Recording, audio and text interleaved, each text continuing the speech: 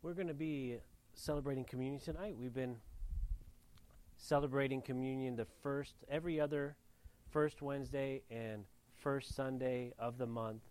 And so this month it falls on our midweek service. And that way we're trying to get as much of the body together as possible to partake of communion together. Open your Bibles to Colossians chapter 1.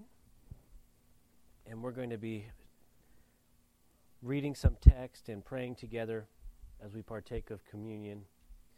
While you're turning, we're going to open in prayer. Father, we pray that you are preparing our hearts even now to receive that which you have instructed us to do, partaking of Holy Communion together, remembering what you have done in the past, what you are doing in the present, and what you have promised for us in the future.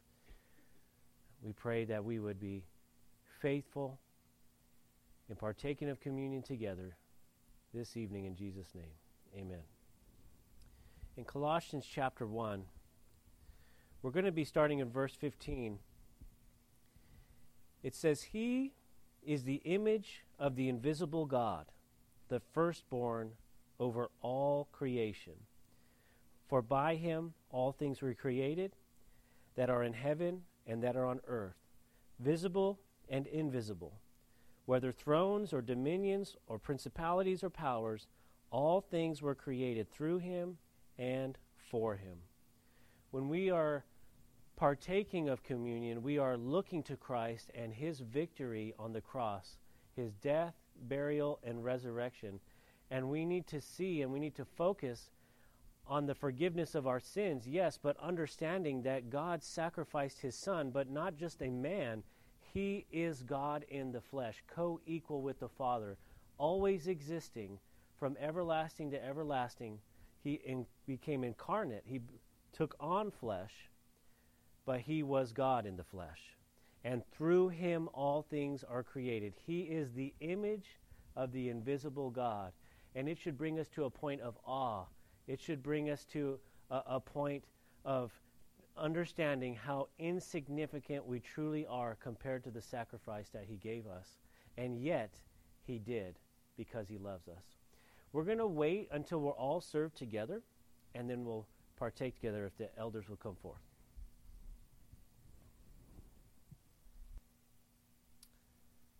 While communion is being served, I want to focus on verse 17. It says, "And he is before all things, and in him all things consist." We talk about him being before all things, but then it says here, "In him all things consist." When we think of Jesus, he is the express image of the invisible God, and that flesh that he took on became broken and beaten and whipped and crucified for us for the forgiveness of sins. The Bible tells us in Isaiah that it pleased God to bruise him, knowing that he was taking our judgment upon himself. And so as we crush this token between our teeth, we remember and we acknowledge that God himself gave himself through his Son that we could be forgiven, that we come from victory, not to victory, that it has been completed on that cross. Let's pray and then we'll partake together. Lord, we thank you for revealing to us who you are through your Son and then giving your Son as a sacrifice for many. We thank you for the forgiveness that we have, the grace that you've bestowed on us through him. And we pray, Lord, with thankful hearts, we pray that you would continue to impress on us your love through his sacrifice. In Jesus' name, let's partake.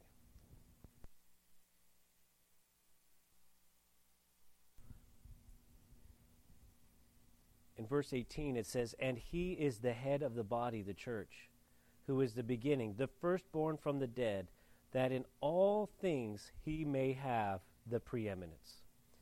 He shouldn't have just the preeminence in all of creation. He shouldn't just be first and foremost in the universe or unto created things, but he should be preeminent in our lives and in our hearts. And as we partake communion together, we realize that this just isn't about us where we're at, where we're seated here. But when we partake of communion, we are a part of the body of Christ, the big B, the whole church. They're partaking of communion in China, in North Korea, in Africa, in South America, in Russia, in Europe, in all of North America, in all the world. The Bible prophesied in the Old Testament, from the sun setting to the sun rising, they would be praising his name. But not only around the world, but for years and decades and centuries and millennia, we have been connected through Jesus Christ and his grace. And so when we partake of this cup together, we're not only reminded of his blood that was shed for us for the forgiveness of sins, but we're also connected through his body to all those that are saved by grace. And we give thanks for it. Let's pray and then we'll partake together. Lord, when we come before you, we just come in just the utmost awe. There's not enough words that can be said, Lord. There's not enough thanks that be given. But what we have, we give to you, and we give to it freely. Not only are you preeminent above all things, Lord, we pray that would be true in our own hearts this evening as well. We thank you for giving us this token, this ability to be connected through history, through territory, through cultures, through language, knowing that it is all by your blood and by your work alone. And so we thank you this evening in Jesus' name. Amen. Let's partake. And we'll close communion with these verses, starting in verse 19. For it pleased the Father that in him all the fullness should dwell, and by him to reconcile all things to himself, by him, whether things on earth or things in heaven, having made peace through the blood of his cross. Peace through the blood of his cross. When we partake of communion together, we see the sacrifice of God himself through his Son, making peace and reconciliation with us, his creation, through the blood of his cross. Let's close in one last prayer, and then we're going to go into Deuteronomy together. Father, we do pray first for thanks and for praise to you, Lord, for the work that you have done, for the revelation of your Son, in whom the fullness of all things are, from Genesis to Revelation, being revealed through your word, Lord. We pray, as we're filled with your Spirit, that you would also write your words on the tablets of our heart, and that we would share this gospel, this good news of who you are, what you have done, how you have revealed yourself, and more importantly, how you have reconciled your creation that has fallen to yourself through the love and the grace of your Son's sacrifice. We thank you for all these things in Jesus' name. Amen. Well, we'll throw these things away later. Let's jump into Deuteronomy chapter 31. All the way on the other side of Scripture. It's been a while since we've had some New Testament on Wednesday night. Chapter 31. Can never pray too much, right? It's a trick question when anybody asks you if a pastor specifically says, "Have you been praying enough?" No. The answer is always no. Have you been reading enough? Who says yes? You know what? I am prayed up. I 100% completed today.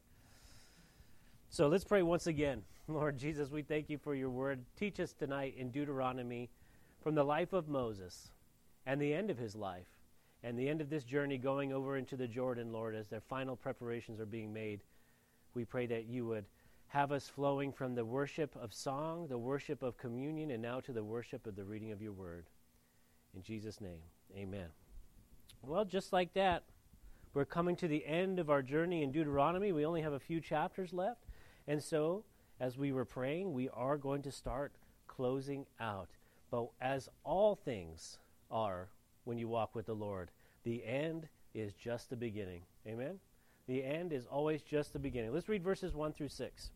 Then Moses went and spoke these words to all Israel, and he said to them, I am 120 years old today. I can no longer go out and come in.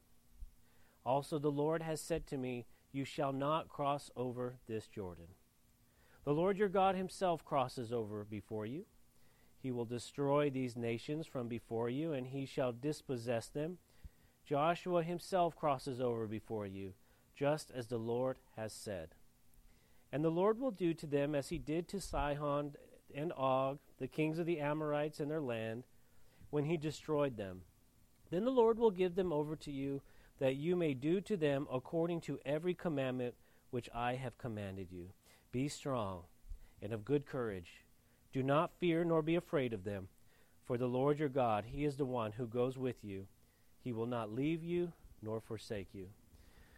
There's so many things to pull apart here. First off, 120 years old. And he says, now I'm done. So I know the Lord has graced us with a lot of wisdom in this room, but y'all haven't even started yet. See, this journey that Moses has been on started when he was 80 years old, when he was in Pharaoh's court. And now he's closing out at 120 years old. Now, he fibs here, not really, but I'm going to make a point. He says, I can no longer go out and come in. Sounds like he's old and decrepit. You know, we think about him maybe in a wheelchair. The man's about to climb up a mountain. So this isn't quite accurate the way that we would think. And so we need to know that if you're putting a limit on yourself about, oh, well, the Lord's done with me now, I'm just here to just, receive the word of God and be done, nothing could be further from the truth. You want to be exactly where the Lord has called you. But textually, from the text, Moses is not deteriorating in his health. He could continue on. The Lord's pretty much just going to call him home here in a little bit, to the point he's going to call him to the place and say, okay, this is it. And so Moses is definitely unique to history, but we're going to learn a lot of things tonight from his ending, the same way that we've learned from his life. What I want to point out, though, is that he knows he cannot cross over the Jordan. God told him, you're not crossing over. In Numbers chapter 20, he made a big mistake by misrepresenting Jesus Christ and his sacrifice by hitting the stone, by hitting the rock twice when the waters came out. He did it in his anger for the people. And yet God said, nope, that your punishment is going to be you're not going to go into the promised land. Now, this fulfills a variety of different things. One thing that we're going to see tonight is that Moses is not the message. God is the message. His work is the message. What God is doing is the message. And so by allowing Moses to fail and not carrying him through, he's showing you that one man can never take you all the way. One man can never complete your journey except for the man of Jesus Christ. We follow and we seek after him with all of our heart, with all of our might, with all of our soul. Notice in verses 3 through 7, Moses is pointing to somebody else. Verse 3, the Lord your God himself crosses over you. He knows he's not going, but he knows who to send them with. He then says that Joshua crosses over with you, the end of verse 3. But he says that Joshua will cross over not because of his faith in Joshua, but look at the very end of verse 3, just as the Lord has said. God is going before you. He's going to give you victory. You're going to follow Joshua because God has picked Joshua. Complete your journey with him. Some of us here have been with fellowships for decades, and now the Lord's called you here to this fellowship. And you may think, that guy before, he was super special. There's never going to be anyone like him. Nope, there's not. There's only one of them. But the same God is with you today. The same powerful things that happened then can happen now, if not greater, because it's the Lord that sends you on. Especially all you guys that came from Joe Vosch's church. That ain't never going to happen again. Just telling you right now. But it's the Lord that goes on before you. That's a joke, y'all. Don't write him. I'll get in trouble. He says, be strong and of good courage. Do not fear nor be afraid of them. Why does he say that? Does he say because of your experiences, because of your training, because of your education, because of your strength, because of your wisdom? No. He doesn't say that. He's not confident in them. He says, be strong and of good courage. Do not fear nor be afraid of them, for the Lord your God, he is the one who goes with you. He will not leave you nor forsake you. Verse 6. So he can be confident because he knows that completion comes in Christ. It comes in God, the Father, at this time. we can be strong and we can be faithful because we know that it's Christ that does the work in us. Not the man, not the ministry, not the place. It is God that does these things. Now, these are his final departing words. This conversation and then the song that he's going to sing and write in the next chapter, in chapter 32. And this is the final message that he's passing on. And he is, with all his heart, yearning that the people of Israel, when they go over the Jordan, which he knows they will, because God promised it, and when they have victory in war, and he knows they will, because God promised it, what has he been trying to say for 30 some odd chapters? Please, please, I beg of you, stick with God and do not follow the idols of those around us. Please, I beg of you, obey this law. Obey this word. Follow the blessings of God. This is the promises of God. But what do we know? They're going to fail. They're going to fall. But he has rest not in the people. He has rest in the Lord. If you want to follow a good leader, one of the pinnacle, besides doctrine, one of the pinnacle values is that that leader is always pointing to God and not pointing to themselves. They should always be glorifying God in everything that they do. And anytime they start to touch the glory, you should be terrified. What happened to Aaron's sons when they touched the glory of God? The Lord took them. Now let's read verses 7 through 8. Then Moses called Joshua and said to him in the sight of all Israel, "Be strong and of good courage, for you must go with this people to the land which the Lord has sworn to their fathers to give them, and you shall cause them to inherit it. And the Lord, he is the one who goes before you. He will be with you. He will not leave you nor forsake you. Do not fear nor be dismayed." Now this man, 40 years ago, had already been in this land. Do you remember? He'd already been on the other side of the Jordan. He's one of the only two guys, him and Caleb. 40 years he's been dreaming about them giants on the other side of the land. 40 years he's been saying, we could have licked them then, we're going to lick them now. We were going to beat them then. I told them, they didn't listen to me. And now it's his chance to step up. You know, we have these preconceived notions about age. We have these preconceived notions about careers or when things are supposed to do or when we're supposed to complete God's plans. One of the most frustrating things for me was the year and a half that God had me stay in California when I knew I was called to come here. I'd already been planting a church, and the Lord closed that door. I thought, I'm just going to stay in Lompoc. I'm just going to stay there serving God. You know, the ministry's successful there, however he says fit. And then I went to the pastor's conference, and all these crazy things happened. And the next thing you knew, I was on a plane to South Carolina, visiting Zayden. And then I came out here, and I'm like, yes, the Lord has called me here. Then he sent me back home. And then for a year and a half, I had to wait. It wasn't God's timing. It's like, but Lord, this is your plan. You can spread the Red Sea. You can bring the 10 plagues. You can rain manna from heaven. You can defeat him. Why are you waiting? But he was preparing me. He was preparing this place. More people started coming along. I didn't like it. It was frustrating. I just wanted to go. But now, here in this text, 40 years later, Joshua is going to go across the Jordan to something he'd been knowing they were called to do for decades. For some of you here, maybe you've waited decades to start serving the Lord. Well, the Lord was preparing you for something. All things work together for the good for those that love Jesus, that love the Lord. Now is the time. And how can I say that with such confidence? Because you can never trust in yourself. What is Moses' words of wisdom to Joshua? Hey, don't be worried. Don't be scared.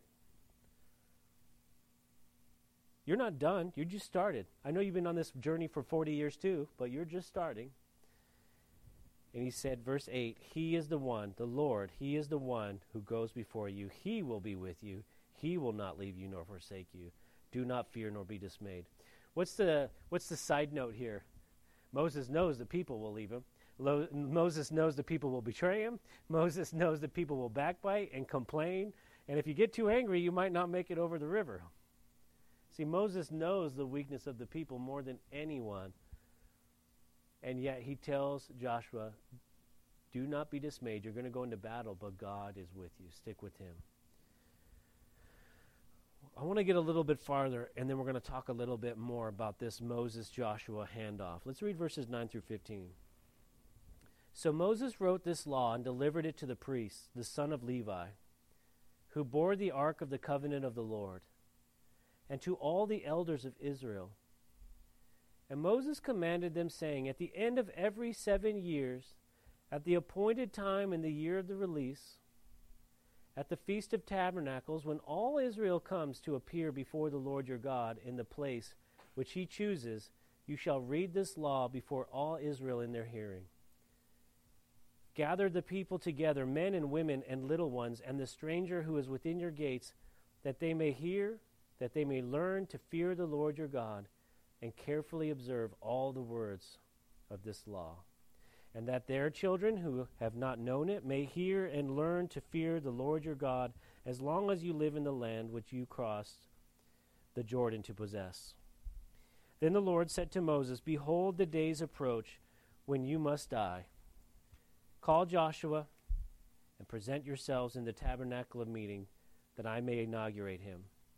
So Moses and Joshua went and presented themselves in the tabernacle of meeting. Now the Lord appeared at the tabernacle in a pillar of cloud, and the pillar of cloud stood above the door of the tabernacle. Now we'll come back to that in a second, but Moses wrote this law. Right? You see that? He wrote it. That didn't mean he typed it. He didn't transcribe it. He didn't talk into Google Translate and then the whole conversation pops up. He sits there and he writes out the law at 120 years old. It is never too late or too early to start learning the Word of God, to grow in the Word of God, to study over every letter, to go into every verse, to really start digging in. I'm just not a Bible guy or girl. I'm not a scholastic person. I'm not interested in that kind of stuff. Baloney. And I'll tell you why. Yes, some people are gifted. We're talking about gifts on Sunday mornings in Corinthians. Some people are supernaturally gifted to read and teach the Word of God. It just comes to them like a duck to water, right? But the person, you find me, and I'll just invent some person in my mind, the manliest, burliest, blue-collar, beat-up person that has spent decades in the trenches making iron with their bare hand, too tough to be educated. Ask them about their favorite sports team. Ask them about their trade. Ask them about the tools in their toolbox, about their sales techniques. Ask them about their business. They will riddle off so much. You ask their wives. They're probably bored to death of the stories that they go into intricate detail because they're able to study at that level and to learn. Yeah, but the Bible, that's not for me. It doesn't matter how old you are. It doesn't matter how young you are. It doesn't matter when you start. The Word of God is for you. How do I know that? Well, it's for the whole nation. The whole nation was to gather together and this every 7 years, and they were to sit there and read the law. Yeah, the boring parts too. And what else? What was the purpose? All of Israel to gather together, the men and the women and the little ones, verse 12, and the stranger who is within your gates. Why? What was the purpose? Verse 12, it's in the middle there. That they may hear and that they may learn to fear the Lord your God and carefully observe all the words of this law. I highly, highly, highly encourage you, if you are in a family, if there's 2 of you or more, that you have a group reading of the Bible in your home. If you have young kids, get a kid's Bible. Read from that thing. Talk about it. Ask some questions. If you got teenagers in there, you better give it to them lock, stock, and barrel, because the world's not holding back on them. They're teaching them every foul thing you could possibly imagine. More and more I'm hearing about these influences that 10-year-olds, 12-year-olds are having, conversations about homosexuality, about gender fluidity, about drug use and paraphernalia and sexuality. Look at the media. Look at what's going on in our movies. We say, well, they're not interested in the Bible. They're not interested in the Bible because you're not interested in the Bible. If it doesn't mean anything to you, it's not going to mean anything to them. And if you just pull it out like some kind of dusty chore, pastor says I got to do this, or I'm not a Christian, I didn't say that, then what are your kids going to think? But if you're excited about it, if it means something to you, if your life is driven by it, it will have an impact. Well, I'm too old, my kids are gone. It's never, never, ever too late. The Word of God will never return void. It says in verse 13, that their children who have not known it may hear and learn to fear the Lord your God, as long as you live in the land which you crossed the Jordan to possess. You know, if you want to say some controversial things, the reason the church is shrinking in the Western Hemisphere, in the Western world, is because the Jesus that is being taught is not worth following.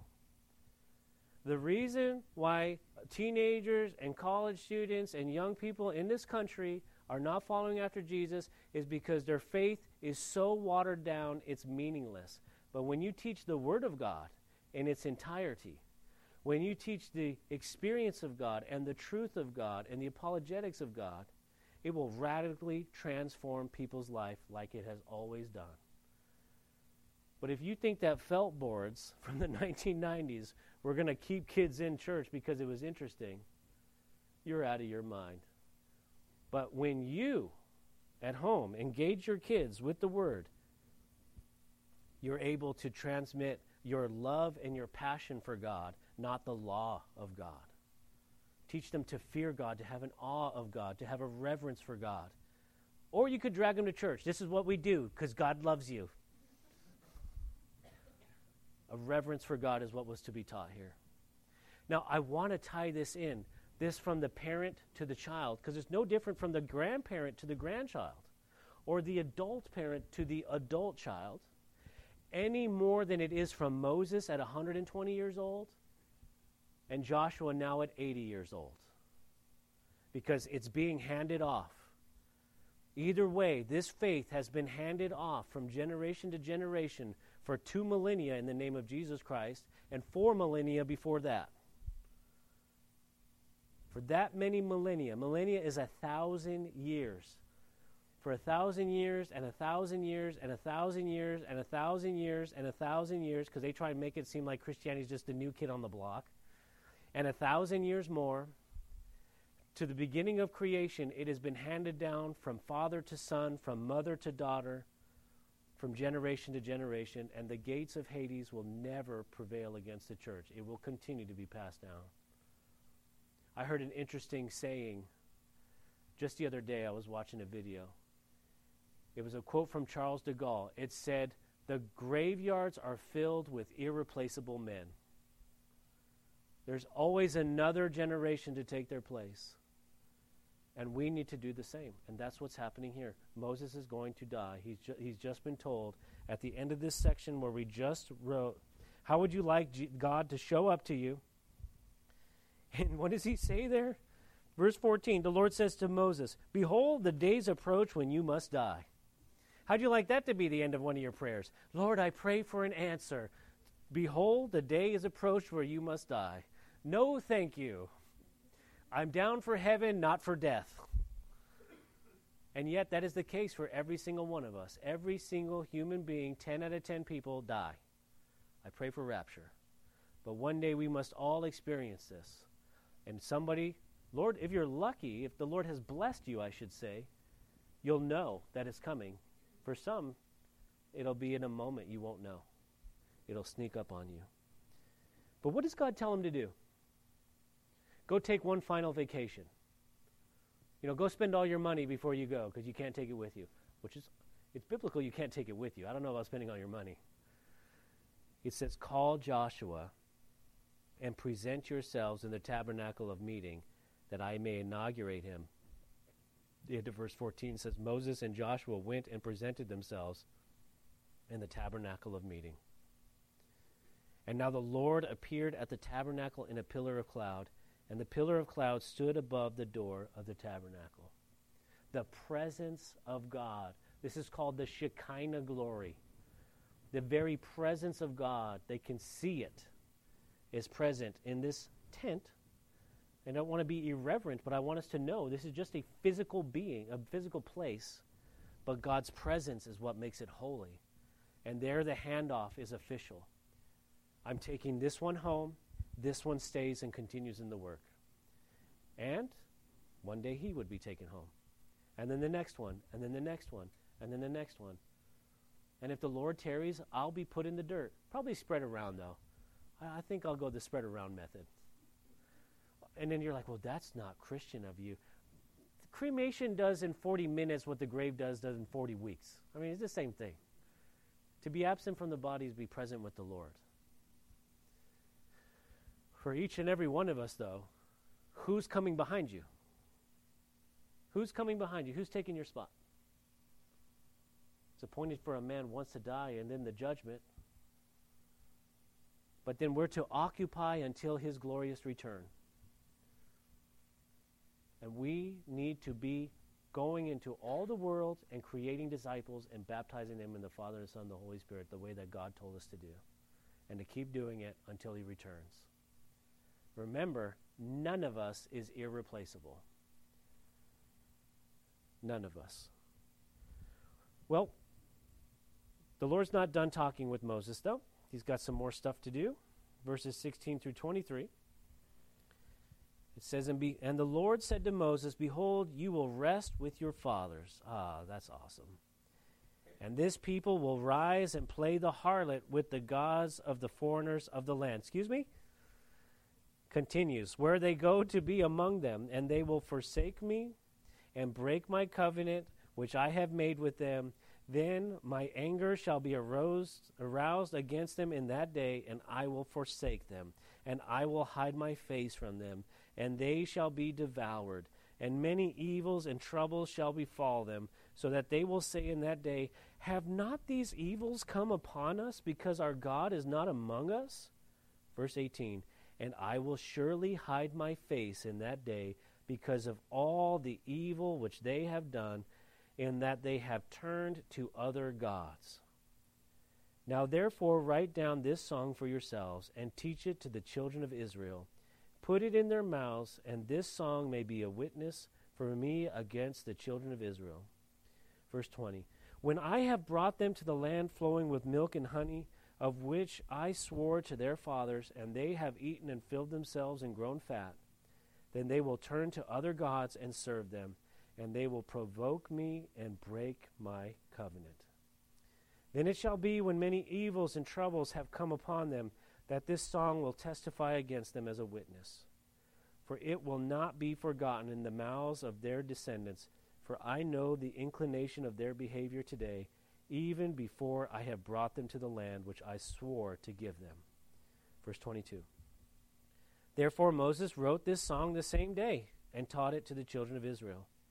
Then he inaugurated Joshua the son of Nun, and said, be strong and of good courage, for you shall bring the children of Israel into the land which I swore to them, and I will be with you. That's uplifting. To know your life's work, all that preaching you just did, you just gave the entire book of Deuteronomy, you wrote it down. You literally wrote it down, word for word. Obey, obey, obey. Choose God, choose God, choose God. And they're going to get these blessings if you follow God. You're going to get these cursings if you don't follow God. Just choose God and live. Choose the world and die. Literally a few chapters ago, that's what he said. Holy Spirit speaking through Moses. And God reveals to him, you're going to die. I'm going to take you home. Joshua's going to lead. They're going to go into the promised land. They're not going to do anything you just wrote. None of it. They're all going to fail. Every single thing that you told them to do, they're not going to do. You know, when we were enemies with God, Christ died for us. When we were enemies against him, when we didn't confess his name, when we said, well, you know, Christianity, who cares? I'll get to it when I get to it. I got a job. I got a family. I got a house. I'm just doing me time right now. Meanwhile, our sins, our insubordination to God, our disobedience to him, he took the punishment for all that on his son so that when we call upon the name of the Lord, he shall save us and cover us in his blood and make us righteous and holy to be called by his name. When we were enemies with him, he loved us. When Israel chooses to be enemies with God by their actions and by their behavior, and God allows this punishment and he invokes this punishment, he makes it happen. The Bible tells us that when Israel is taken into captivity, when Judah is taken into captivity, it says God rose up their enemies against them. He used them as an instrument of judgment and righteousness, even though they were far more sinful. And what does the Bible tell us in Galatians? That as you sow, that shall you also reap. God is not mocked. That as you sow, that shall you also reap. It is important, the decisions we make. When we decide not to read the Bible in our house, it has consequences. When we decide not to have personal reading time, it has consequences. When we don't pray, when we don't seek God, when we don't invest in our kids, we decide to watch the football game instead of sitting down with our son or our daughter, it has consequences. When we decide to sleep in and we don't go to work, it has consequences. You take a drink from that bottle, you hit that marijuana, you take that prescription medicine, you skip out, it has consequences. Your decisions have consequences. As a New Testament believer, what does the Bible say? If you sow to the Spirit, you will reap of the Spirit. But if you sow to the flesh, you reap of the flesh. And if that's you, maybe you're all those things, you need to come see me after the message. But if you have slipped, one person got it, thank you. But if you have slipped, remember that God's mercies are new every day. And every single time Israel turned back to the Lord, every single time they reached out to him, every single time they climbed out of that hole because God pulled them out, and they reached up to heaven, they said, Lord, forgive us, we want to follow you. Every single time God met them there.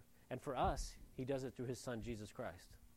And every single time we turn to him, I can still remember this day, the first time I opened the Bible and I read it together with Megan.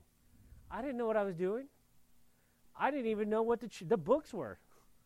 I just thought, this is what we do. We love Jesus. Let's make this happen. We'll figure it out together. Imagine teenage Mike and teenage Megan, just barely married, opening up their Bible the first time, not knowing anything of what to do, just trusting in God. Just trying to reach out to him. We need to do the same at home. But I'm single, Mike. Great, personal devotional time. And then when you get into those relationships, base those relationships on reading the Bible together. Base those relationships on seeking after God. I mean, what else are you going to talk about? What's your favorite food? Oh, no, what's your favorite food? Oh, I don't like that. Oh, I don't like that anymore either. Nothing. You got nothing to talk about. Base it on eternal truths. Joshua has never been the leader of Israel before. But now, in the presence of God, in the literal presence of God, he is being ordained to go out. And they don't say, Joshua, you got this because of all your training, the same way you don't. Moses encourages him yet again, after knowing they're going to fail, after hearing all these things, he goes to Joshua and says, be strong, be of good courage, because the Lord your God goes before you. And the same thing is true for us. And what does God want Moses to do after Moses hears that all of the things he just wrote are not going to happen, with the exception of Joshua and God's faithfulness? Let's write a song. What does God want to do with Moses? He says, let's write a song. That's beautiful. Have you ever wrote a song with God before? Why not? Go write one. Well, I don't know how to sing. Write a poem. Write a letter. Have a discussion with him. Experience. Jesus said we need to worship in spirit and in truth. Many get the truth but no spirit. Some get the spirit and no truth. We need to have both. You can experience God. He's not an academic exercise. You can sense the presence of God. He says, seek and you shall find, ask and you shall receive. Now, what gifts he gives you are completely up to him. Remember, he is in charge. And if you want to experience God, we'll come back Sunday morning. We're going to talk about that again. If you want to cheat, open up that Bible to your family and read ahead. I'm not stopping you. But now this journey with Joshua is going to start. Let's read verses 24 through 31. And so it was, when Moses had completed writing the words of this law in a book, when they were finished, that Moses commanded the Levites who bore the ark of the covenant of the Lord, saying, take this book of the law and put it beside the ark of the covenant of the Lord your God, that it may be there as a witness against you. For I know your rebellion and your stiff neck. That's some good going away talk. If today, while I'm yet alive with you, you have been rebellious against the Lord, how much more after my death? Gather to me all the elders of your tribes and your officers, that I may speak these words in their hearing and call heaven and earth to witness against them. For I know that after my death you will become utterly corrupt and turn aside from the way which I have commanded you, and evil will befall you in the latter days, because you will do evil in the sight of the Lord, to provoke him to anger through the works of your hands. Then Moses spoke in the hearing of all the assembly of Israel the words of this song until they were ended. Well, chapter 32 is going to be all of that song. We're going to talk about that song together. But these are Moses' closing words to the Levites. You stiff-necked and rebellious people. How can he say that with such confidence? I mean, the Levites could look at, you don't know us. You don't know what we're going to do. Well, God just told me. I know what's going to happen. You can't change it. God just told me what's going to happen. You're going to do this. You can trust God. He knows your future. He knows what you're going to do. He knows the good decisions, the bad decisions. He knows all of your bad decisions, your future failings, all the ways that you're going to curse him, criticize him, doubt him, not follow him. And he says, I no longer call you a servant, but a friend, because of the righteousness of Jesus Christ that we have as New Testament believers. So what are you afraid of? Why are you afraid of failing in your service? Why are you afraid of sharing the gospel? Why are you afraid of reading? I just don't want to make a mistake. He knows all your mistakes ahead of time, and he says you're good. Just seek after him with all your heart, mind, soul, and strength. And yes, it's not always going to work out. My ministry is a multitude of falling on my face, not in reverence, in idiocy, making dumb decisions. And yet the Lord says, get up. You got work to do. Here's your mop. Go back to work. Seek him out. Search him out. Fall back in love with him. Get into his presence. Write a song. Grow in him. He knows your failings. Have the word of God written on your heart and share it with everyone else. One of my all-time favorite quotes from Spurgeon, and you know there's a lot, but one of my all-time favorites is, he said, as a man of God, you should love the word of God so much that when you're cut, you bleed Scripture. It'll radically transform your life. Now, Moses is the ultimate salty veteran. These stiff-necked people, going to be rebellious. Call them all together. I'm going to tell them to their face. But he does so in the confidence of God, knowing that God said he will never leave them nor forsake them. And what does he do in the midst of that? Let's write a song to God, he says. We'll talk about that one next week. We're going to close in prayer. Normally we have intercessory prayer, but today we had communion, so come back next week. We're having prayer meeting tomorrow. So prayer meeting tonight needs to be tomorrow. So you need to come tomorrow night to intercessory prayer meeting. I always get the time wrong every single time, so get with Reggie in the back. Meet him here. Let's pray. Father, we thank you so much for your word. We thank you so much that your word never changes. It's immovable. You never change your mind. You never erase a single portion of it. It is true and faithful, just as you are. We pray that you would lead us in it, direct us in it, and call us to follow after you and enable us to do it, Lord. Encourage us this evening as we go through our week. We pray that your name would be glorified above every name. In Jesus' name we pray. Amen. If you need prayer, come on up. We'd love to pray with you. We look forward to seeing you Sunday morning. We look forward to seeing you Thursday, tomorrow at the prayer meeting. If you are going to the men's conference, please get with Zach over here just to check in. We want to make sure everybody's got a ride, everyone knows where they're going. See Zach over here if you're going to the men's conference. God bless you. Have a wonderful week.